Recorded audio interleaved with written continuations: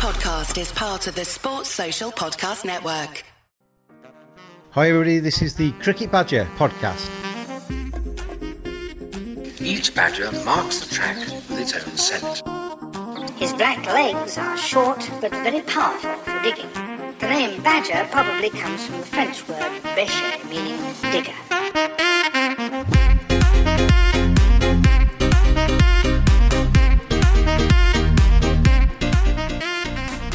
Welcome along another edition of the Cricket Badger podcast, and I'm James, and alongside me today Andy Nash, the former Somerset chairman, ECB director, businessman, vocal opponent of the 100. And we've got quite a bit in common, I think, Andy, over the last few years in terms of the Twitter sphere, trying to get our points across. I was just saying to you before we press record there, the cricket world in a way has got a little bit Brexity, hasn't it, in terms of people supporting the 100, trying to say people that are against it are stick in the muds and not progressive, and people who can see a danger to county cricket. Welcome to the podcast. Thank you for having me on. And yes, as we were saying briefly a few moments ago, I think it's reflective of Twitter and social media generally, isn't it? The debates all too often descend into the personal, the irrational, and the outright rude, which is not the way it should be. So I do my utmost to remain polite at all times, no matter how strongly I may feel on certain issues with regard to cricket. And I think it's important as well, isn't it, to just recognise the fact that whatever your views are, generally speaking, most people just love cricket and want to see it move in the right direction. It's just other people have maybe slightly different opinions on what that direction should be. Yeah, and you want to have passion, don't you?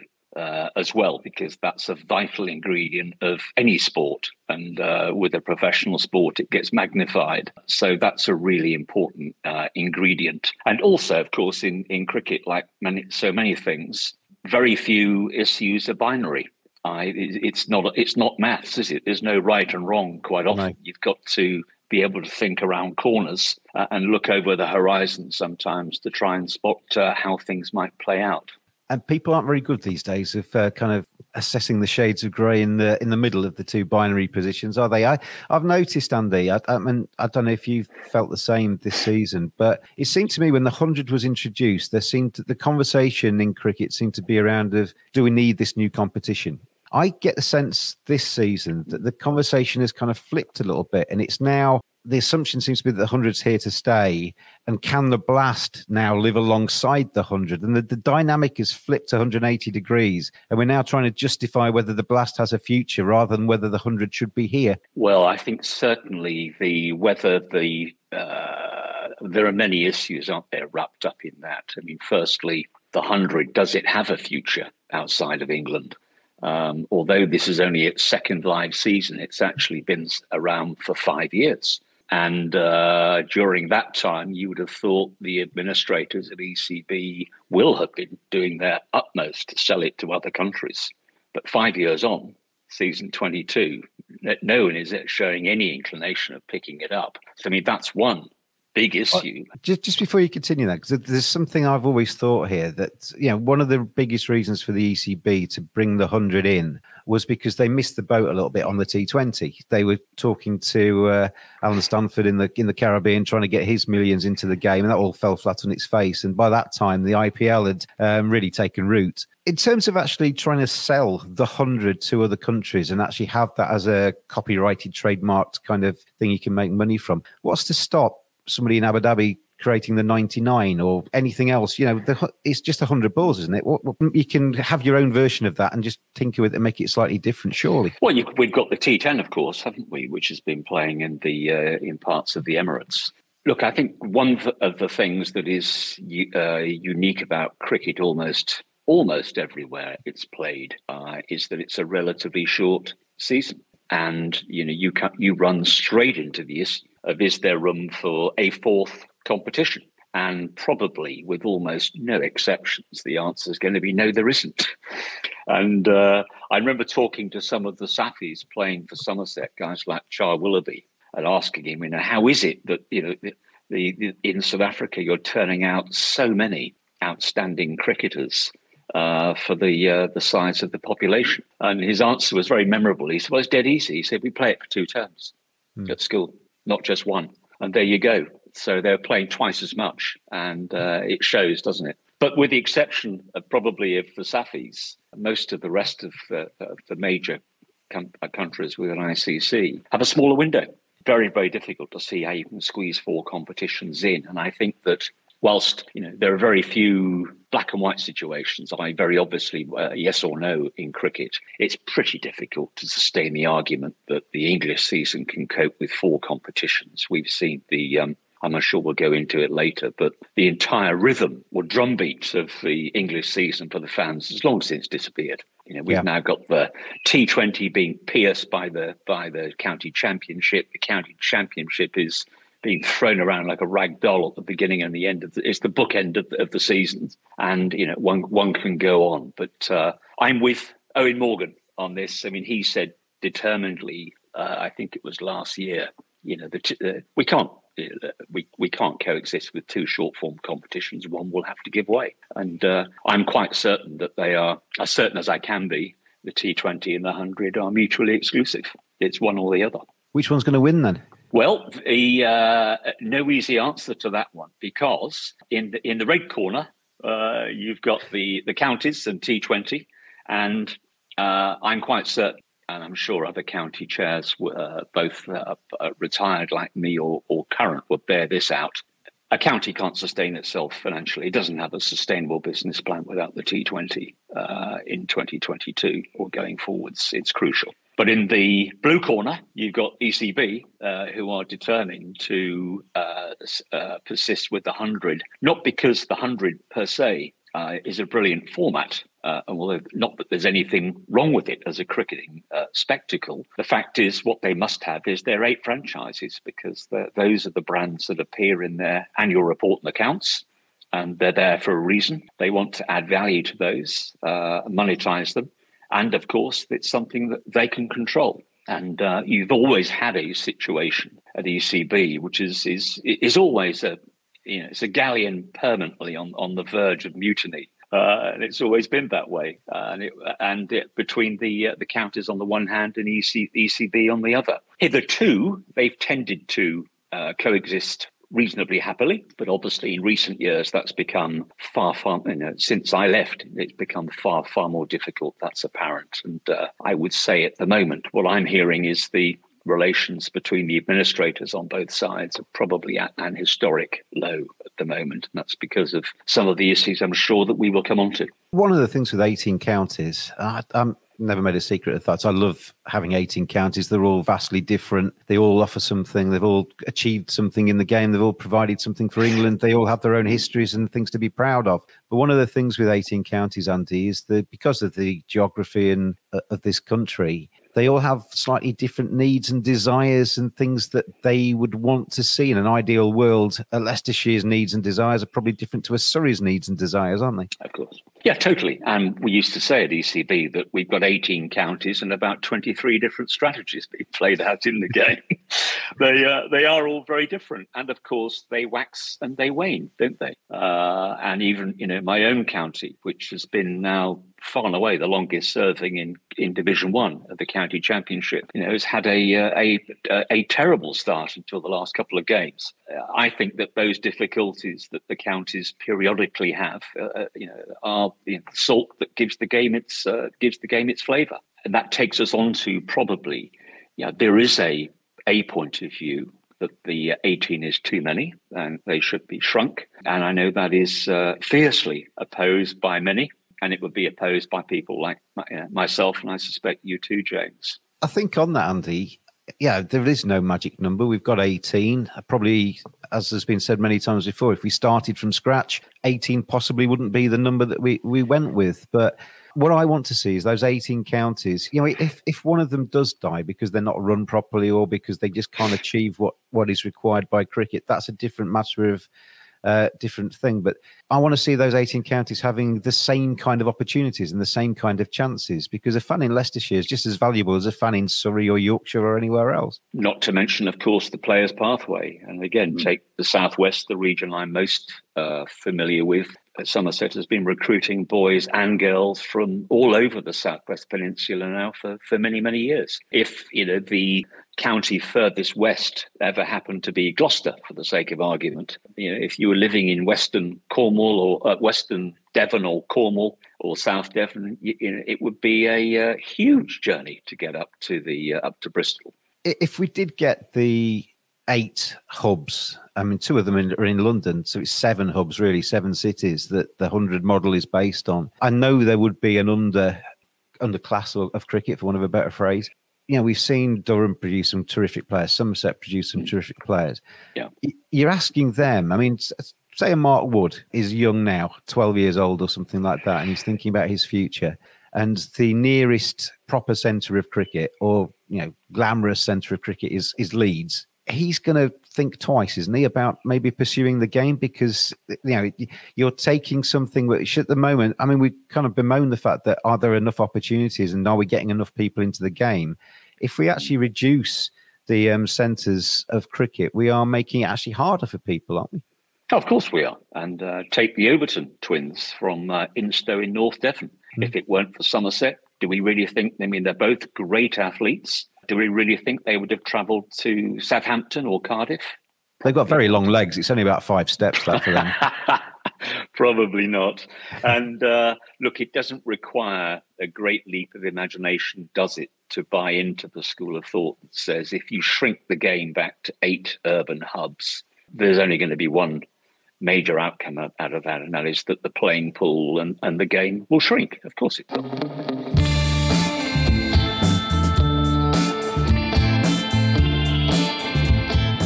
Badgers are furry creatures. 85% of women badgers think bad grooming is a major turn-off. 80% of women badgers think men should trim below the belt. 89% of men think good grooming is essential to their professional success. Don't just dismiss it out of hand. Get on there, manscaped.com. Check out their great range of male grooming accessories. Hygiene, appearance, attractiveness, confidence. Simply go to manscaped.com, quote the discount code BADGER. You get 20% off, you get free shipping, and you get some seriously quality equipment. Manscaped.com. Together, we save balls.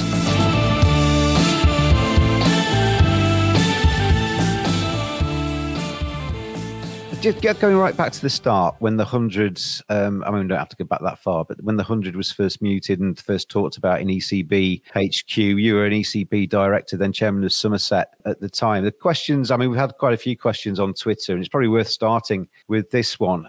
How many times as an ECB board member and Somerset chair did you vote in favour of the 100 or a city-based T20 competition when it was first proposed? Oh, that's an easy one. That's from Danny, by the way. Thank you, Danny.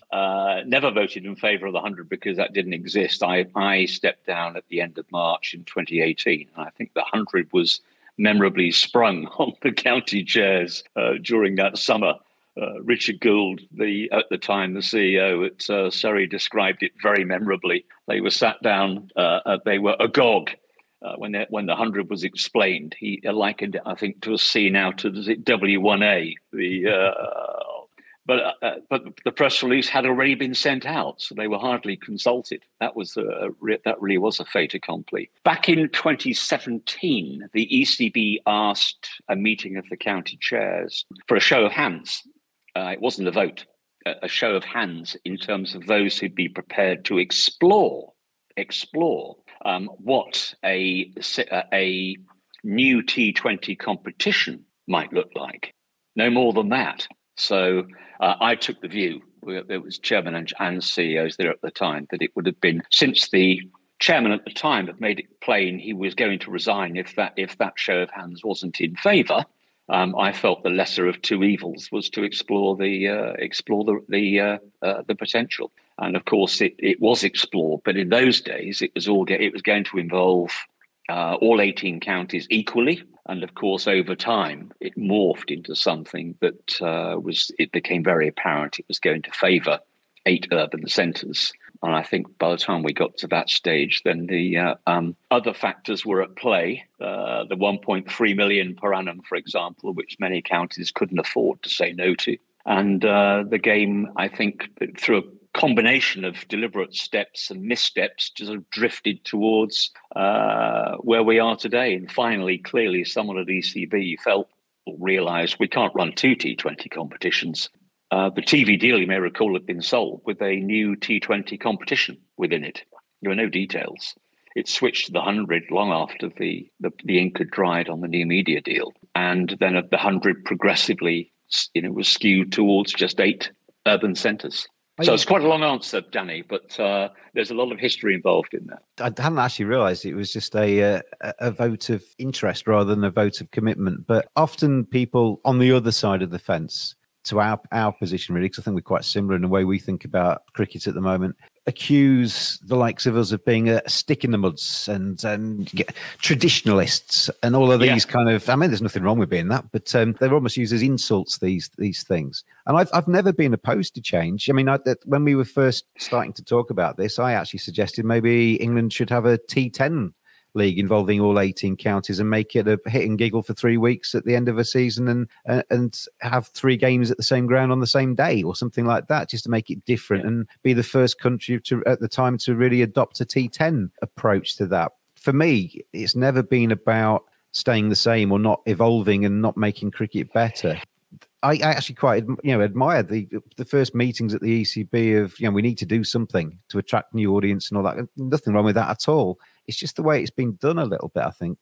When that announcement was made for the 100, I think a lot of people tweeted or said at the time, is this an April Fool? Yeah, indeed. But look, I think dinosaurs stick in the muds. I mean, these are puerile comments and they're at variance with the facts. The plain facts are cricket has innovated over the years far more than rugby union and football, its 2 principal cousins. Look at the innovation that's gone through cricket with initially the establishment of the ODIs, limited overs cricket, different formats were tried.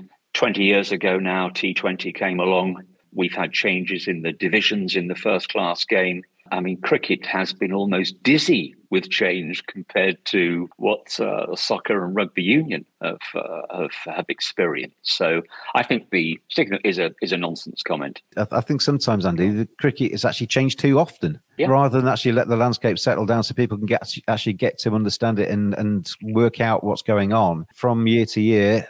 Very often, very rarely has cricket stayed the same, and maybe that's its problem rather than too much change. I agree with that.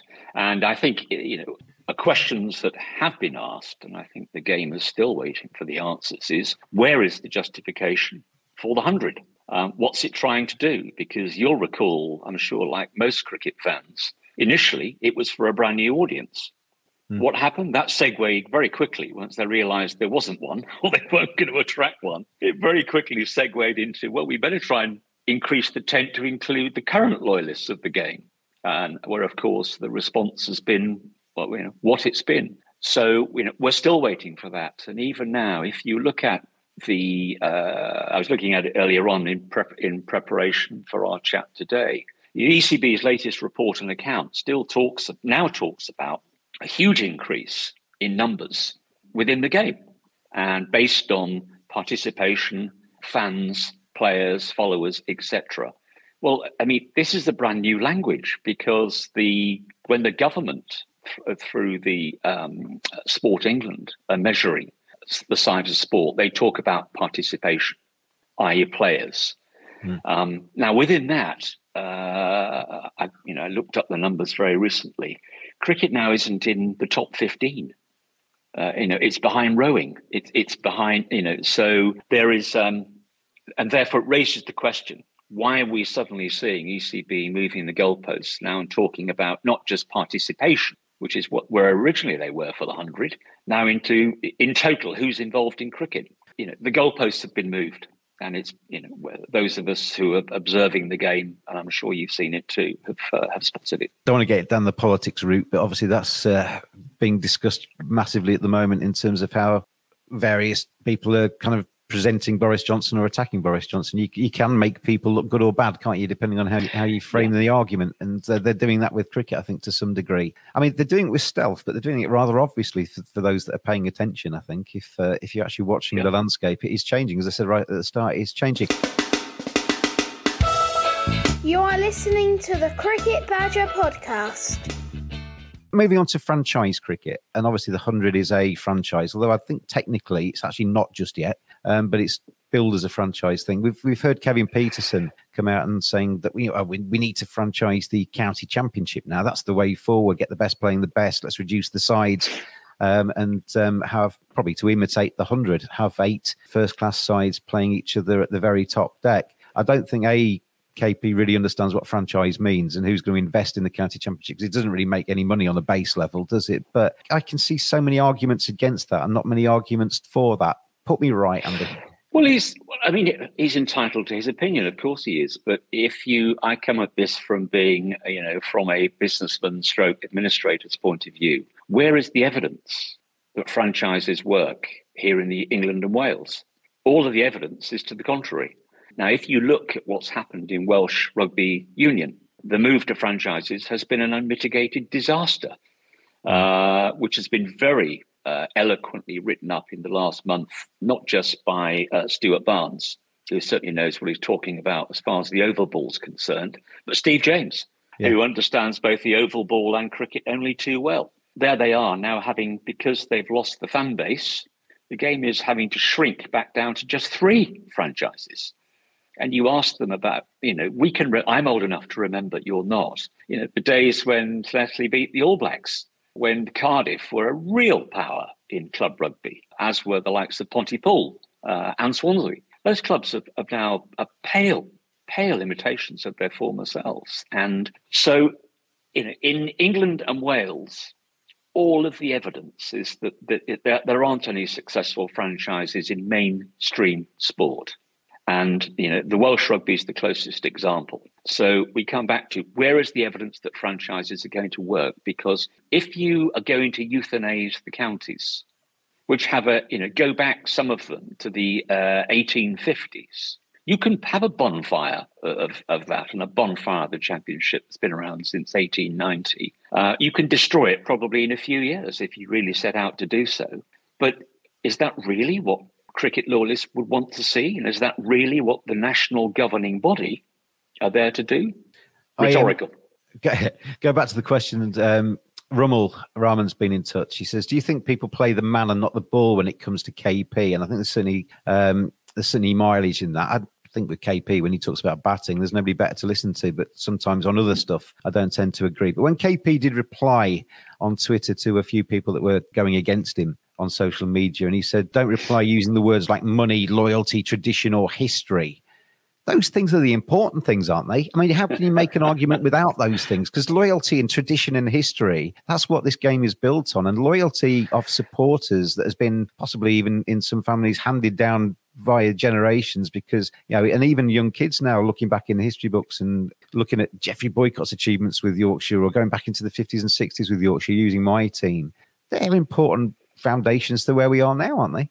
In England and Wales, they are the absolute foundations of sport, aren't they? We all grew up. We all remember where we spent our childhoods, and as we grew up, you inevitably tended to follow your local football team, probably first and foremost, then the nearest cricket county, rugby union in many areas, rugby league up north, and often it's the team that your dad or your granddad or your granddad's dad used to follow. And we did the same with the town's local beers, did we not?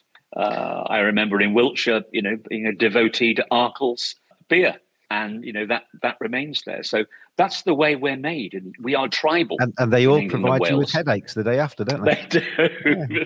That's true. That's a vital ingredient of English and Welsh sport. Absolutely vital. And you cannot microwave that loyalty. And that's why people, still follow Swindon Town, despite the fact they've only won 1 trophy of any note in God knows how many decades. But that is the same with most of the 96, isn't it? Football league clubs. There's only a tiny handful that, recurrently win major trophies, but it doesn't stop millions of people supporting and caring about those other teams. And it's in our bone marrow. And the counties are in people's bone marrows. And that's why, being positive, you look at the followship that's now coming through on streaming. Well, guess what? The minute you make cricket available, take it out from behind the paywall and stick its head above the parapet, you'll see 9 million watching it on Channel 4. And let's jump onto you'll that. see these enormous figures on social media. There's been a question about the streaming, and Merv Donald actually said, I've paraphrased his question there because it's quite a long one, but he's effectively asking, can the counties monetize the streams to provide much needed revenues? Because certainly on the Championship, the major problem with the Championship, it's played over 4 days during the day when a lot of people that would like to watch it are at work, but the streams give people an in, don't they? And they're great. They're getting better all the time. Well, look, people now follow everything, whether it's sport, news, education, even if you're working in an office type environment, as very many people do, and even if you're working on factory floors in the UK, people now follow those interests in a very, very different and a great variety of ways. The smartphone has changed the way consumers work, all of us, and I think the media is adapting towards that. I would think cricket is in the early phases of understanding how it can market itself on social media. The numbers that are being achieved in terms of Facebook followership and numbers watching the live streams on YouTube provide reason for great optimism. And you can see the reality. Even a county like Somerset is being followed all over the world by people logging in. And, this is a fantastic source of strength. And as you intimated earlier, all of those counties are going to have their diaspora spread all over the place. And very, very few are able to watch, and the numbers bear it out through the Sky paywall. But if you're able to put a match of the day type format, one that dear old Dan Whiting has been banging on about for quite a while, and I hope he goes on banging on about it, you're going to get it could be transformational in terms of the followership that the counties have. When I was the media manager at Yorkshire and managing the website there, the amount of people interested in cricket from all over the world, it was incredible. One of the biggest stats was from America, because you forget, I think, in cricket terms, that America is maybe not synonymous with cricket, but you got so many expats in some of these places who are proud Yorkshiremen, proud Somerset people who just want to stay in touch with their counties, and they'll still buy shirts and they can still be part of what's going on. You often hear people, Andy, talk about the structure of English cricket and compare it to India, compare it to Australia. The geography, demographics, the competing interests, the history of those nations, I think often makes that a very futile comparison, because it's not like for like, is it? Well, again, like so many things in sport, one of the things that the administrators should defer to is, go back to the facts to buttress an argument. And in the case of Australia, we're polar opposites. In Australia, 75% of their population live in 5 conurbations. The top 5 conurbations in the UK are 25% of our population. So, that is a staggering statistic. The UK, because so when Australia is setting up the Sheffield Shield, and when they're setting up the Big Bash with 2 teams in Melbourne and 2 teams in Sydney, that's because that's where everybody lives, isn't it? Absolutely, yeah. And of course, although there's 2 in those 2 cities, as you say, in the other areas, it replicates perfectly the geography of the Sheffield Shield sites. Yeah. Now, in India, completely different. 1.3 billion people, which is like 3 times or over 3 times the entire population of the continent of Europe. And the reason it's different there is and why the IPL is unique. I mean, they've combined 2 religions. They've combined cricket, which is the first one, with Bollywood, the second. Yeah. And nobody is ever getting anywhere near replicating that degree of success. It's out of sight for people like us or the Australians, never mind South Africans or the West Indies. And we've seen as well, Andy, even the IPL, they've extended that and increased the teams. Big Bash has tried to replicate the structure to some degree. And I think both, IPL less so, but Big Bashes go back 3 or 4 years. Everybody was talking about how that's such a vibrant competition. Everybody wanted to watch it. I see interest in that as waned a little bit, because they've just extended it. And for me, the T20 or even the 100, the advantage of competitions like that is that they are wham, bam, the result very quickly, go home. And the competitions themselves only come over sort of 2, 3, 4 weeks. and you can see start to finish and see the narrative of a tournament from start to trophy presentation and stay tuned with it. The competitions now are going on so long. Even I, as a cricket badger who has followed the last two IPLs, I just lost interest in this IPL. Well, you're not alone. I'm not up to date with the TV ratings. I don't have access to them, but I have followed, as I'm sure you have, commentary about those ratings. And I gather even the IPL was disappointed this year. But as some wag on Twitter said, I think it was about just after the final of the IPL, he said, well, I'm pretty sure it's starting up again in 3 weeks' time. And we know, don't we, that pre-COVID, the Australians had overcooked the Big Bash, and that was going into reverse. I don't know what it's done since. But again, it comes back to consumer behaviour, doesn't it? And there are certain things that people will follow a drumbeat for a long period of time, like the first-class game. Yep. Worldwide, I mean, the format that's winning with T20 is the short, sharp, punchy tournament. And we're seeing, even though the two biggest beasts have probably overdone it, perhaps in the last year or two, others, Bangladesh Premier League, apparently great success, as now is the Caribbean. And I think, as you're aware, James, I mean, there are many people who remain of the view that 18 count isn't a problem if they're divisionalised. And with the English game has probably missed a massive opportunity by not divisionalising T20. We could have had our own English Premier League. My name is Jacob, and I sent the Badger a message, and now I'm on the podcast with this jingle. If you would like to get in touch with the Cricket Badger podcast, then tweet @cricket_badger.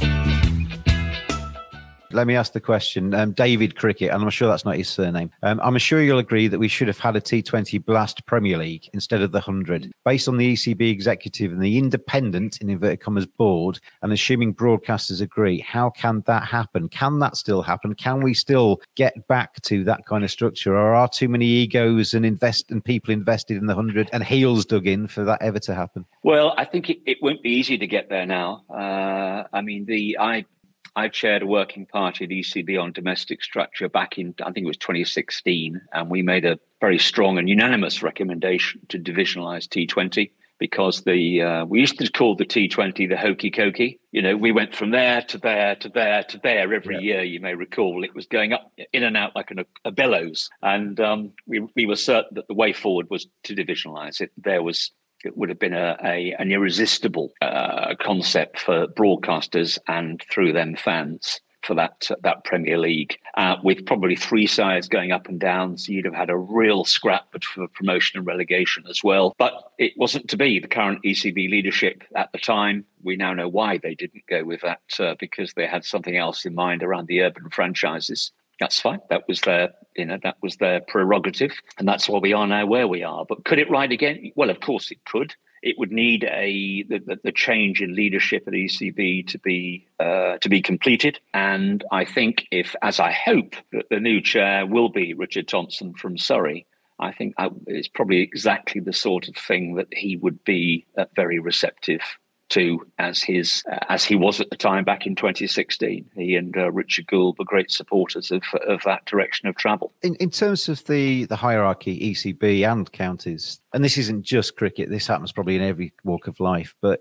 I always thought when I was in cricket, actually working in cricket, your job was to try and inherit your position, make it as good as you possibly can, and then hand it on to the next person in that role in at least as good a position, if not better, than you took it. So that sport, therefore, if everybody does that, the sport gets stronger. There's a temptation, I think, with the way cricket's structured now, is for people to come into the chief exec's role at the ECB or whatever position they're in, and to try and make their mark and to boost their CV and say, right, I was only there for 5 years, but we had such a massive success. That is great if it works, but if you are trying to put all your eggs into the basket of the 100 and the likes of us don't like that, it doesn't necessarily look so good. Sometimes maybe the best chief executive is one that just sits back and watches the cricket and lets it all just happen and carry on being successful.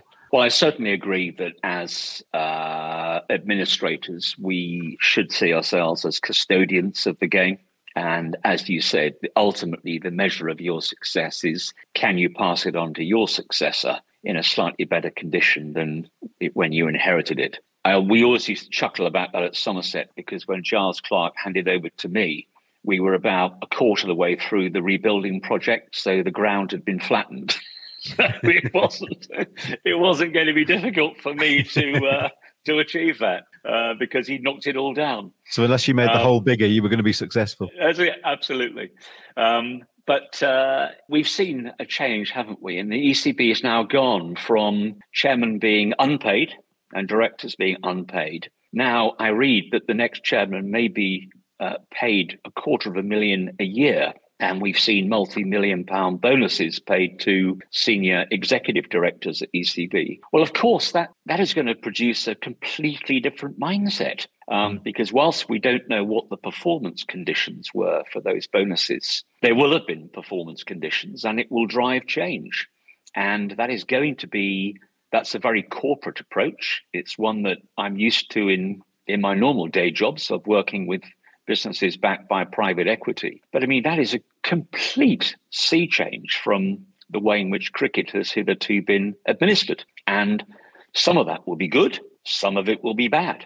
And there's no doubt, I think the devotion to, we were saying, to the 100 is clearly driven by some very strong short-term forces to, again, achieve, well, we're not quite sure what, but to achieve probably growth, bums on seats, TV ratings, and ultimately TV value.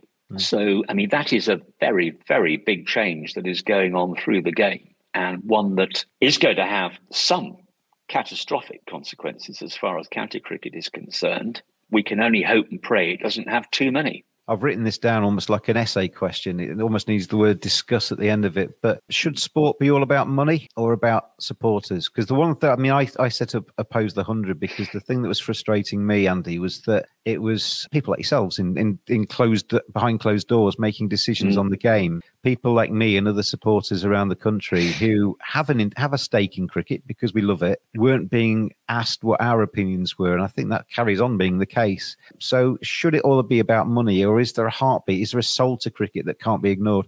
Well, it's definitely the latter. I mean, you cannot in sport ignore the fans. If you do, your day of reckoning will come. And again, it's a question that the current and new incoming ECB administrators, I'm sure, will be asking themselves, which is that how are we now sitting with the loyal fan base? Because anybody who's got any experience of running a business or organizations knows that the most precious strength you have within that being is your loyal consumers, clients, users. And it's very easy to get rid of them if you really brass them off. It's difficult to get them back. With Colin Graves, from his cost cutter days, if you were to stock a brand that wasn't selling and nobody liked, you would soon take it off your shelves, and you would listen to your supporters in that kind of context. And it's no different, is it really? You're trying to grow the game. You're trying to obviously make money because it's important, but you're also trying to give your stakeholders in terms of the fans and the members and the supporters that buy the tickets what they actually want. You can't ignore, well, you can ignore fans, consumers and clients, but your business won't last very long if you do. So that's crucial. The soul of the game, I think that takes us back to what we were discussing earlier. And it's the provenance, the heritage, the loyalty that goes between the fans and their beloved sports teams. And yeah, you can't ignore the money. But I mean, we're not, as we used to say, we're not playing cricket just to make money, but don't try playing professional cricket without any these days, because, you need it to develop and retain your best playing talent. You need it to develop and retain your best management team. And also, of course, you need it to be able to provide the facilities that your fans, members these days come to expect, as the quality of sort of sports, stadia, leisure, etc., are increased. So it's a balancing act, but undoubtedly one key difference, we haven't said it yet, between the franchises and the counties is the franchises exist to make money. That's what they're there for. And they also exist to effectively buy in talent rather than cultivate talent, don't they? Yeah, it's a very they feed off the game. I mean, they rent talent and they spit it out when they're finished with it, whether it's injured or gone over the top. They just dump it. They have no interest anywhere in developing that talent. That's a job that's left to those who occupy and manage the talent pathways and bring the players, whether the boys or girls, bring them through. I, like many people, one of the reasons I oppose the franchise model is that they're there to enrich a few people. They do nothing in terms of talent development. They do nothing in terms of stadium development. All that cost is borne by the counties in England and Wales. And they do nothing for their communities. When you look at what the 18 counties do between them, over the long haul, they have a massive effect upon the communities that they serve. And you think, again, back to the one I know best, Somerset would host the homecoming of the Royal Marines when they came back from Iraq and from Afghanistan. We would work with them to help support the injured and bereaved families. We hosted the Olympic Torch as it was on its way through the UK. We hosted concerts. And also quietly behind the scenes, now continued by many of the foundations, do a lot of work through the medium of sport with the underprivileged kids and also those kids who are suffering from various disabilities. And, that's a tremendous amount. And I know that football and rugby union do exactly the same. Well, show me a franchise that does that at the moment in the 100. Let's go back to the questions from our listeners and viewers. Peter Arthur says, will Andy ever put himself forward for a senior role in English cricket again? No, been there, done that. I don't have time. I'm very, very fortunate to be in a position of I'm chair of 3 companies at the moment. That's what I've done as a day job for the last 20 odd years. So I have a major responsibility towards the welfare of those companies and my colleagues that are within them. I have a family that's widely dispersed now across different countries. And we have grandchildren. And so they're also, I think, now demanding of our time also than they were, say, 5 years or 10 years ago. I've still got some very good friends within the game. So first and foremost, I see myself as a fan. But if I'm able to make a contribution as a friend or an ex-colleague to any of those who are going to have to do the heavy lifting to get English cricket back on its feet, of course, I'd be happy to help him, but it'll be informally and behind the scenes. Slightly off on a tangent, but it's connected. Mark Sands asks, is the end of outground cricket in sight? Just before you answer that, I actually always think that outgrounds could be the future of the championship. You put 3,000-4,000 people, 2,000 people into Headingley, it's empty, or it looks empty. Yeah. You put 2,000 people into York or Bradford or somewhere like that, it's buzzing. Maybe that could be the future of championship cricket and the saviour of outgrounds. But Mark's question is, are we seeing the end of outgrounds? Well, I tell you why it's under pressure, and that's our friends' health and safety. And I remember well that the Bath Festival has been around for a very, very long time. But it did become increasingly expensive to be able to stage cricket there because we were having to comply with an ever higher bar set by the various authorities and regulations that we had to comply with.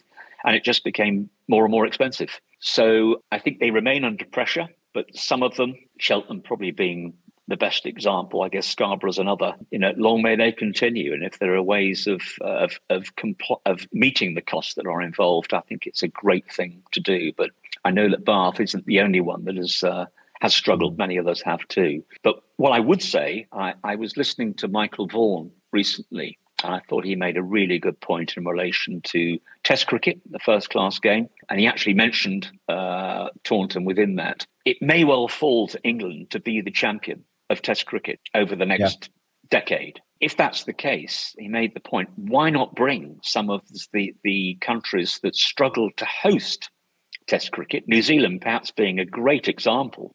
They can only afford, 2 tests a year at home for financial reasons. It crucifies them beyond that. Well, bring them here. And I'm sure we'd love to see fit them into the schedule and see the world's currently leading test nation playing in England.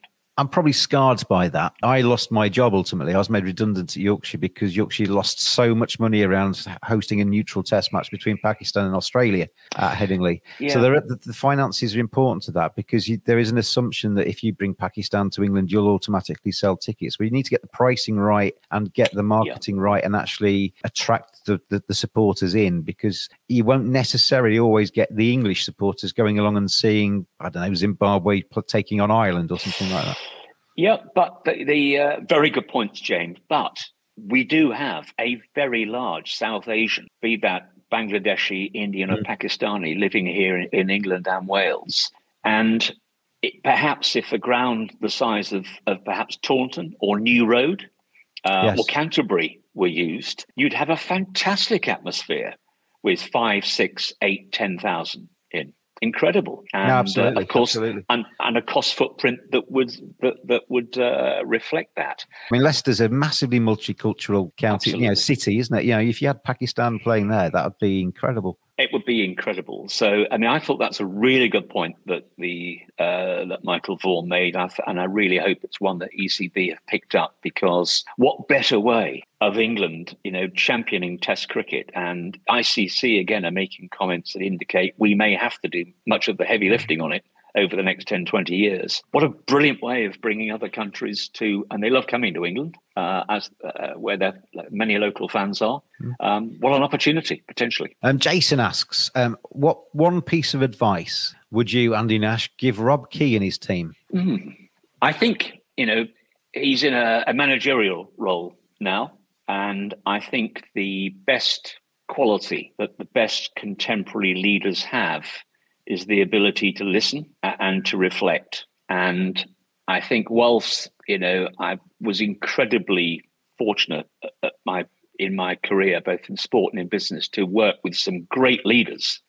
One thinks of the type of, Graham Smith, Justin Langer, Ricky Ponting, and others. They're three pretty good names. Yeah, they are, and but I mean, not all gung ho and over the top. You'd be surprised at the amount of time they spend listening. And so, as my dear old mum used to say, you've got 2 ears and 1 mouth, and use them in proportion. And I think the Robert Key he's clearly a good guy.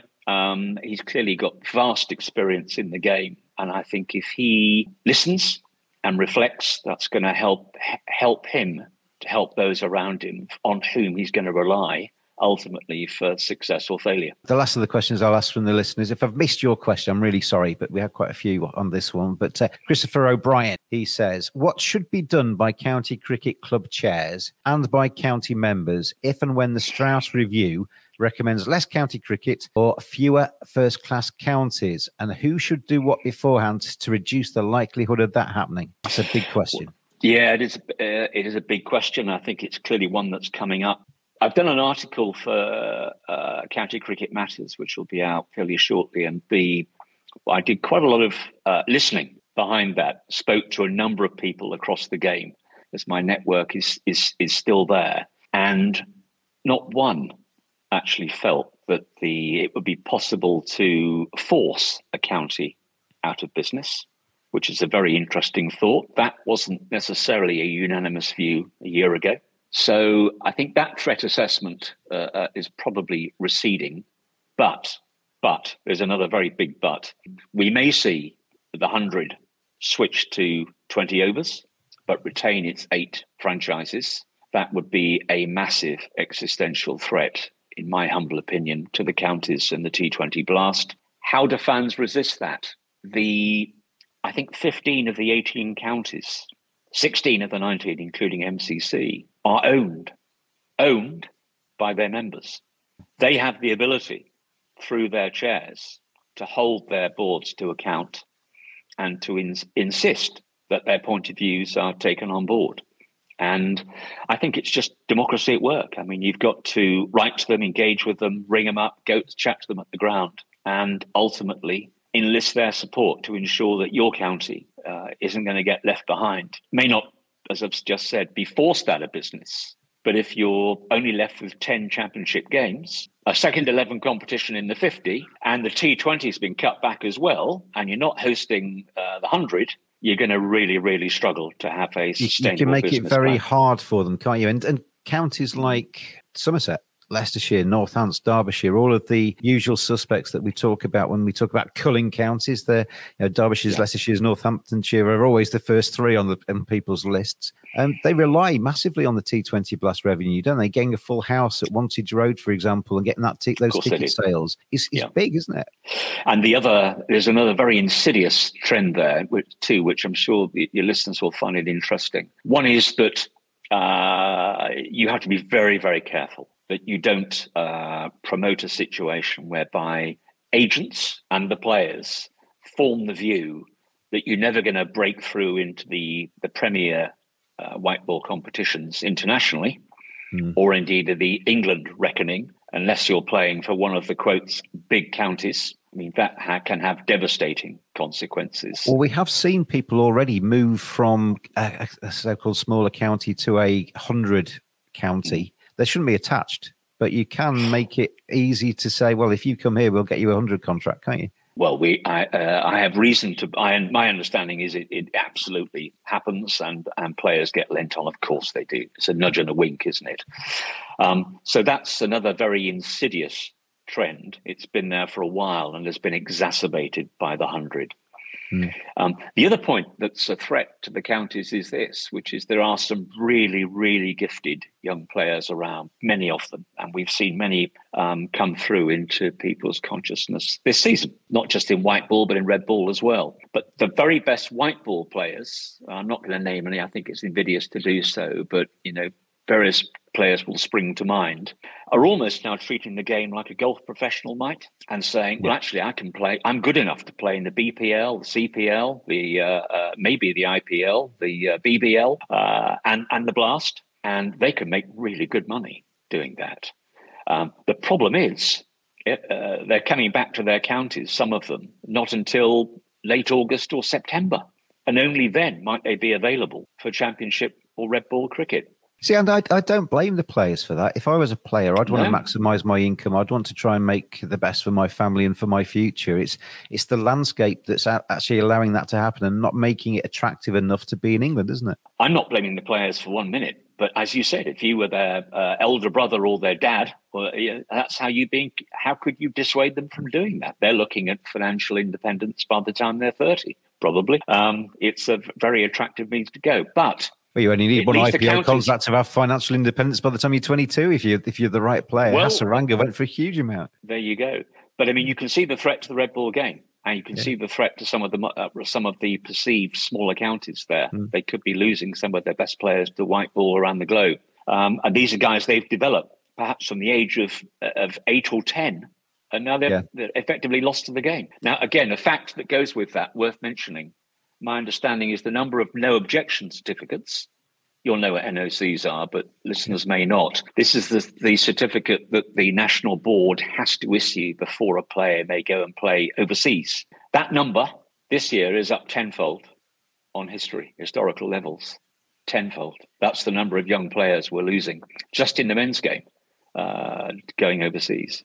And other countries play hardball with that, don't they? India don't let their players go anywhere. I know at Yorkshire there was a couple of players that I had the press releases written for, and then their boards wouldn't actually release them and wouldn't sign the NOC. I'm going to ask you one last sort of big catch-all question, really, before I let you go, because we've been on for nearly 59 minutes. Time flies, doesn't it? Could have been on for at least another hour. Will we see 8 teams across 7 cities in all formats of English cricket? Because the smaller the number of teams, the bigger the share of the pot, isn't it? There is an incentive for some of these counties that know that they're going to be okay to think, actually, if we shed 8 counties, for sake of argument, that means that our share is going to be bigger. I spoke to Sean Jarvis, the Leicestershire chief exec, recently on this podcast, and I offered to lay down in front of the bulldozers with him, metaphorically speaking, if his club became vulnerable in this way. As you say, you can't necessarily legally force them out of business, but you can make it very hard for them. Are we going to see a future where we just have 8 notable teams in English cricket? It's a great question. I sincerely hope not. But the direction of travel at the moment is clearly to favouring an elite group of 8, and the hosts of the 100 are clearly making what businessmen would call super profits out of that. They're taking far more out of it than the 10 counties who aren't involved. In fact, the 10 counties who aren't involved are getting their 1.3 million a year. But now, of course, they've come to realise that off that 1.3 million, we've got to subtract lower memberships because people aren't turning up, lower gates. We're seeing gates falling in the T20 Blast at some grounds. And of course, as gates fall, catering revenues fall as well. So we haven't even touched on the financial crisis post-COVID that's in the game. There was, pre-COVID, over 200 million of debt across the 18 counties. That was a fact. I've no idea what it is today. I suspect it's higher. It must be higher. That's got to be paid back at some stage. And yes, clearly some will be of the view, if 8 of us can share that instead of 18, or 8 of us can have the lion's share, you can see why that, from their point of view, it may work. Let's hope, for the sake of the broader English game and county cricket in general, that view does not prevail. But I don't think there's any room for complacency. Here. And well, hopefully in our lifetimes we'll still see 18 counties, but I wouldn't want to put too much money on it right now because, as you said, the direction of travel seems to be heading away from that, doesn't it? Andy Nash, absolute pleasure. Kind of our paths have crossed many times on Twitter, but first time I've come face to face with you. Very nice to meet you today, and thank you for being on the Cricket Badger podcast. Thanks for having me. It's been a pleasure. And thank you out there, all of your questions that came in, and for watching and for listening as well. We'll be back very soon, probably with something about England against New Zealand. And we will see you again then.